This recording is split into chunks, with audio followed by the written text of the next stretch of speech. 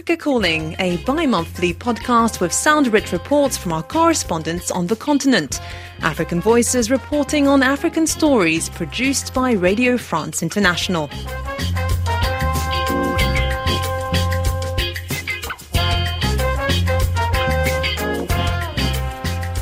Hello and welcome to episode 26 of the Africa Calling podcast on June 11th, 2021. I'm Laura Angela Bagneto. We have a short but sweet program from our correspondents on the African continent this week, including a look at Malawian inventors and innovators. We'll find out more. And in rural Western Kenya, tea farmers are benefiting from a new government initiative with higher pay. Our correspondent there talks to female farmers who are now making ends meet. And finally, don't forget our special song at the end. Africa Calling. When you think of African innovators, you might come up with William Kamkwamba, the Malawian boy who harnessed the wind. But in Malawi, he's not unique. There are many young, bright inventors who are changing the country for the better. And now, there's a new program to hone these special skills. Correspondent Charles Pensulo finds out more about the program. But first, he visits an inventor in rural Mulanje who has provided electricity, a cooking stove, and a doorbell for his family. Growing up in the rural Malawian district of Mulanje, George Kalicelo was interested in electronics. Today, they're not surprised that the 20-year-old secondary school leaver has come up with a windmill, which is generating electricity for a few houses and a doorbell. He's also created an innovative stove to cook food faster and use fewer trees. But his first encounter with the windmill was in primary school, when one of their teachers showed him a windmill and how it can be used to generate power. And when his family was struggling to light their home during the night and he could not afford to pay for charging his phone, the primary school lesson inspired him. A collection of scrap metals, bicycle parts, and a used car battery led to an invention which has simplified not only his life and that of his grandmother, but also the neighbors. Standing at the windmill, George explains how it works.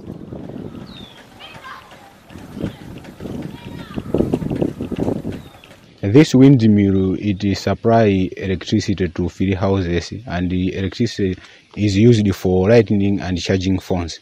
It was in 2012 when my teacher told us about windmill, but he didn't tell more about how windmill works. Before making that windmill, I used 2 candles per day, which it cost 200 watts.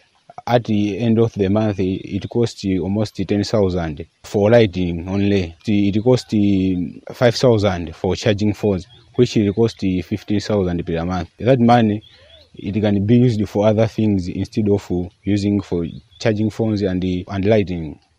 Inside the house, the current is turned into usable power through the device which George invented. Pointing at the knob wires, he explains what it takes before he starts using the electricity. When wind blows, the fan-like structure rotates. It's constructed from nylon sheets and hoisted to a 30-meter post made from timber. The fan is connected to a motor which produces current. The current then passes through the regulator before going into the battery from where it lights the houses and charges the phones. George also invented a doorbell which runs on batteries and saves people the trouble of knocking at his door when they need him. So apart from you, who else is benefiting? Some of them are my brothers, which use light for leading, and there is a neighbor which uses that power for lighting and charging phones. How much do you charge? No, but I give that energy for free. George also came up with a cooking stove which uses less firewood and cooks faster. He believes this, if rolled out on a bigger scale, can help save the diminishing trees in his area. George explains how the stove works. This stove works very well. You take 2 pieces of wood and you put into the stove. After put it, you catch a fire, and after catch fire, you go to the board which I put the stove. The stove will give you pressure. The wood catch fire first, and the thing which you put inside the stove, it burn up first. I came up with that stove to fight against the destruction of trees. Kondwani Chamala, an environmental education expert in the district, is impressed with George's innovation, especially the cooking stove. He says this could be an answer to the growing problem of cutting down trees for charcoal and firewood. He says that George, just like hundreds of innovators in the country, needs to be promoted to come up with things that solve community challenges. This young man is simply a genius. At his age, at his level, before formal tertiary education, he is able to bring in solutions towards the environmental challenges. The bringing of a windmill which solves energy issues at his home, and the cook stove that allows to use fewer sticks to cook. That is also being thoughtful. People are battling it out with the charcoal issues around the mountain and beyond. He's able to bring that kind of solution. He's some guy who requires to be promoted. There are a number of innovators in the country, but maybe what lacks most is how to motivate them, how to push them from where they are to a certain level. In the case of George, he's able to use locally available resources to build whatever he's trying to build, but with the proper support, with proper materials, I believe we can come up with something that the world or the nation can benefit from. After observing the knowledge gap and how the country is losing out on talent like George's, Malawi University of Science and Technology in Cholo has established a community research and innovation program. People with innovative skills are mentored by experts at the university to add value to their products. The first-year innovators applied their skills to a range of products, from water taps to farming drones. David Nkwambisi, Masters Institute of Industrial Research and Innovation Director, says the program started after observing that a lot of innovations are not being well managed at a country level. We are losing such innovations. Maybe people are picking them to go outside Malawi. And again, we noted that the university system does not have a proper education program to handle such innovative ideas. So management approved this program to make sure that we capture those innovative minds or innovators that can support the government agenda of job creation. So we've started with innovations that within 3 or 5 months we can commercialize that type of innovation. We mentor them in any language, and we have a curriculum that can suit any other innovator. What we've done is that any innovator that has been identified is matched or given a mentor. And this is a scientist at MAST who knows the science and technology behind that idea. So we are adding value.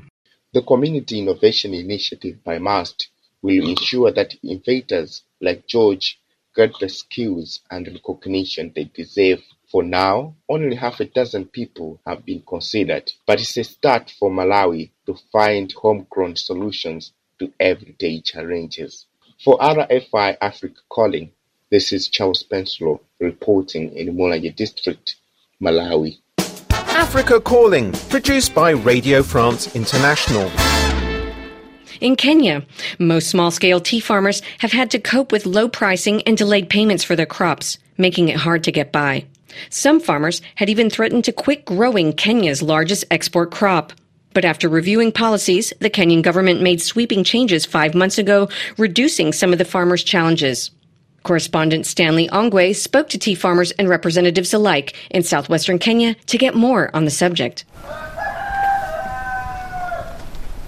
It is sunrise. Welcome to Chitago village in Nyamira County, southwestern Kenya.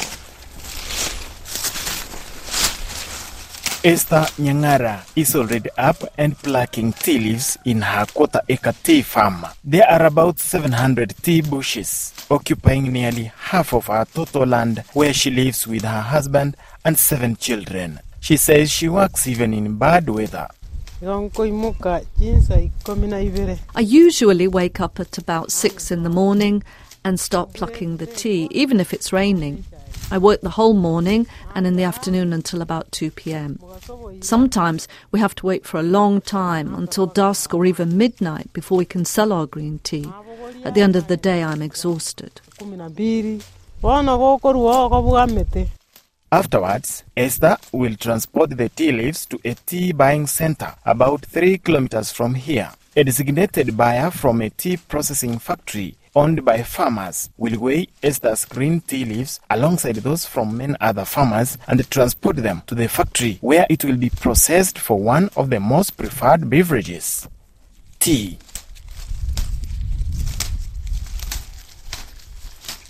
Plucking the green leaves all day long and carrying them to buying center provides little return, says Esther. It's just not worth it. The morning dew numbs your legs. Other times you found yourself totally exhausted after the day's work. Not that you have any food to eat after all of this. We get so little out of the tea. We're tired of it.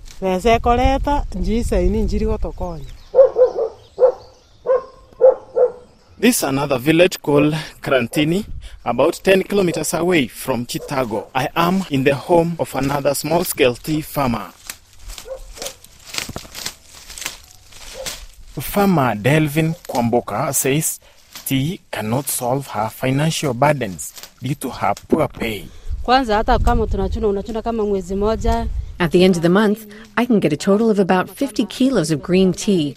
That's 800 Kenyan shillings a month. It's not enough for school fees, soap, food, and other needs. It's not enough from tea alone.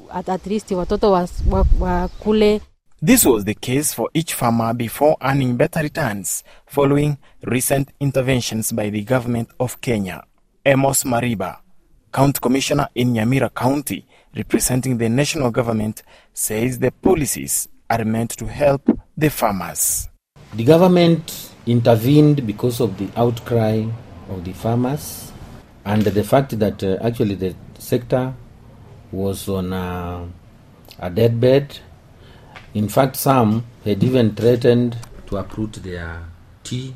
So studies were conducted and the government decided to come up with new policies. Otherwise, the farmers are the ones who are supposed to follow their own regulations in terms of ensuring they have a management that will assist them to improve on farming. That is the sound of a spring balance weighing machine. The farmers are now weighing their green tea leaves using light sisal sacks. Esther is among the farmers. Today, I've sold 20 kilos of tea. And by the end of the month, I will have sold about 120 kilos. That'll be about 1,700 shillings. Delvin too sold her produce some 2 hours ago. She is happy with her day's work now that the pricing has been changed due to the government policy. Today, I've sold 15 kilos. By the end of this month, I will have sold up to 75 kilos. That's about 900 shillings. With optimism written all over their faces, small-scale tea farmers like Esther and Delphine have reason for renewed hopes of more earnings from the crop, unlike many years before. The government says the reforms that started working about 3 months ago have put measures meant to cushion the farmers against exploitation. What's key is the change of the electoral systems of farmers' representatives, otherwise known as directors, as well as the replacement of marketing rules of tea and other legislation. County Commissioner Mariba says this makes a difference. What kind of elections were these? There were special annual general meetings. Many of the factories had not conducted their annual general meetings. And that's why government said, okay, let us provide an environment where the farmers now, who are the owners of the tea, can elect their own directors. The new directors are now taking control fully. We shall support them so that, again, this sector can be revived. Nelson Onduko Onyancha is among the directors who were newly elected under the new government regulations. He represents small-scale tea farmers from Kebrigo Tea Factory in Nyamira, one of the tea processing industries owned by tea growers. Onyancha says he is working for the farmers. The former directors were representing their interests, but this time things are different. We want to represent the farmers directly to implement the tea regulations which were formulated by the Kenya government. Corruption, we are going to fight it tooth and nail so that they can benefit from their sweat of the tea farming. Every gain, every benefit which will accrue from our factory will go directly to the farmer. The Kenya Tea Development Authority, or KTDA, as it's popularly known, is an agency that manages the tea business and pays farmers for their crop. The new laws have also streamlined its business, says Onyancha. The strategy which the government has put in place over the tea sales, the payments will be paid promptly to the farmer, and we shall ensure that all monies are going to the farmer, not diverted to other uses. How was it like before? Before, the directors and the management of KDTA, after the sales, the tea auction, the money were kept for almost 2 months to pay farmers, which was taking too long. Like if a tea auctioneer has sold tea belonging to Kebrigo Tea Factory Company Limited, then he keeps money in his account for 2 months. Who knows if they could be using the money for other uses before they reach to the farmer. Small-scale tea farming activities in this region of Nyanza and western Kenya is representative of what is happening in Rift Valley, central and eastern regions where tea is grown, mainly on a small scale. Small-scale tea farming accounts for more than 65% of the country's total tea production, with the other portion being produced by multinational companies established in key producing counties. Kenyan tea is mainly sold to Arab countries, major markets in Europe and other parts of the world. For example, Kenya earned more than $1 billion from tea exports in the year 2020. But does this translate to good tidings to farmers?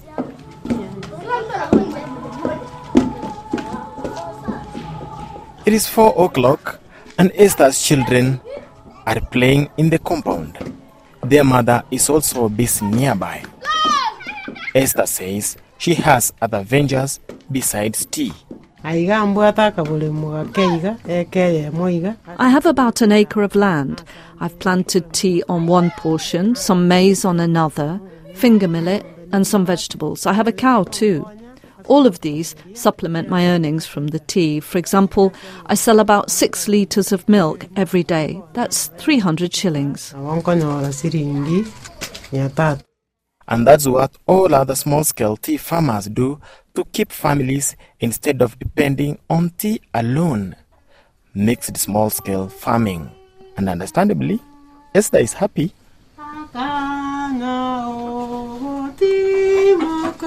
Reporting for RFI's Africa Calling, this is Stanley Ongwai in Chitago Village, southwestern Kenya. Find us on your favourite podcast platform app, including iTunes, Spotify and Google Podcasts. We're almost at the end of our program, but we have music maven Alison Hurd in the studio. Hi, Alison. What song do you have for us? Hi, LA. Music today is from the Kenyan singer and musician Macadam. He's a big figure on the Nairobi Benga scene. Benga music is, if you like, urban pop. It developed in the capital in the 60s and 70s, and some people see it as the Kenyan equivalent of Congolese rumba. Benga, by the way, means beautiful in the Luo language. Now, Makadem plays the niatiti. This is a 5 to 8 stringed traditional lute from Kenya. And one of the things that he really loves to do is to show younger musicians that they can use instruments like that in the club and dancehall music, which is so popular in Kenya at the moment. So the track I've chosen is a collaborative recording that he made with the South African producer Bayer and an Indian producer called Desho about 4 years ago. It's such an infectious piece of music. It's called Niaku, which means girl in Luo. Hope you like it. Oh, great. Well, we'll leave you with the fabulous sounds of Makadem. I'm Laura Angela Bagneto. This episode was edited and recorded by Cecile Pompiani and Nicolas Doro. Goodbye for now.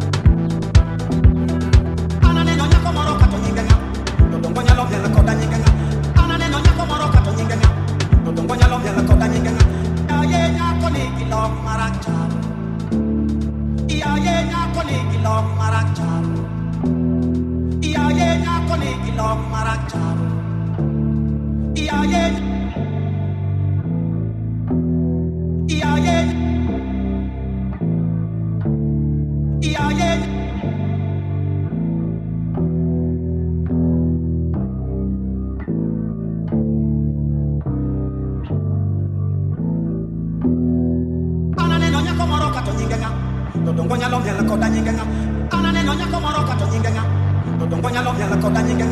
Ya ye ya koni lo mara.